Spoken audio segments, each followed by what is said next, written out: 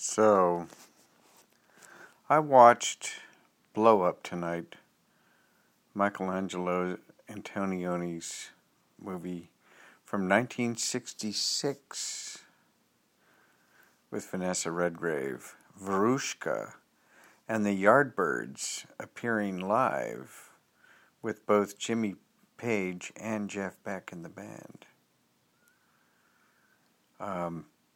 It's an amazing movie. It's a document of an era. Swinging London. I remember when the movie came out, I was about 15. And I remember reading a detailed intellectual, existential analysis of the movie in Ramparts magazine that I just did not understand. And I read the article over and over and over again. And I finally went and saw the movie, and of course it made a huge impression on me. It was an amazing time. The whole world was opening up culturally to me. I was learning about art and music, classical music and French art, and of course pop music was happening, and it was the middle of the 60s. An unbelievable time.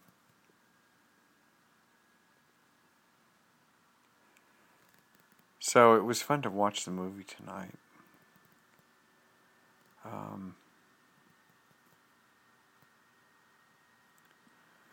Kind of put me in not a nostalgic mood, but I just kind of thinking about things.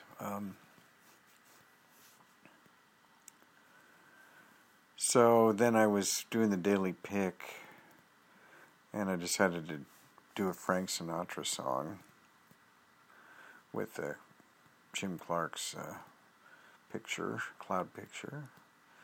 And I was thinking about Sinatra and his mob friends, and how Sinatra must have felt after Kennedy was killed. He had been excommunicated from Camelot because of his mob connections. Kennedy's advisors didn't want Frank around anymore. Frank was very angry, but I think he still loved John Kennedy. So it must have been very weird because everybody in the life knew who was involved on the street level anyway. It was, organized crime and killing John Kennedy. The government and the military kicked in later in the cover-up, which was a much huger operation, really, than the hit itself. I was talking to Eileen, from whom I rent my apartment. She's about my age. She's a little younger. And she said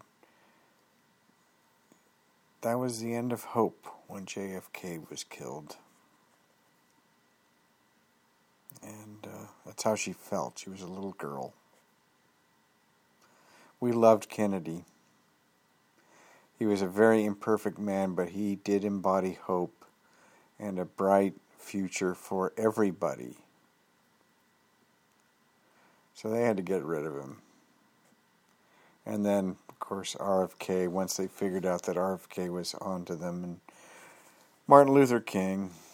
I know this is old news, because King inspired so many people. Even Malcolm X, I think they had to get rid of the killers, because he was, he was kind of mellowing out. He wasn't quite so strident, the hater anymore. The haters stick together, the killers. Even if they kill each other, they band together against peace-loving people because that's how they maintain their power. That's where we are today.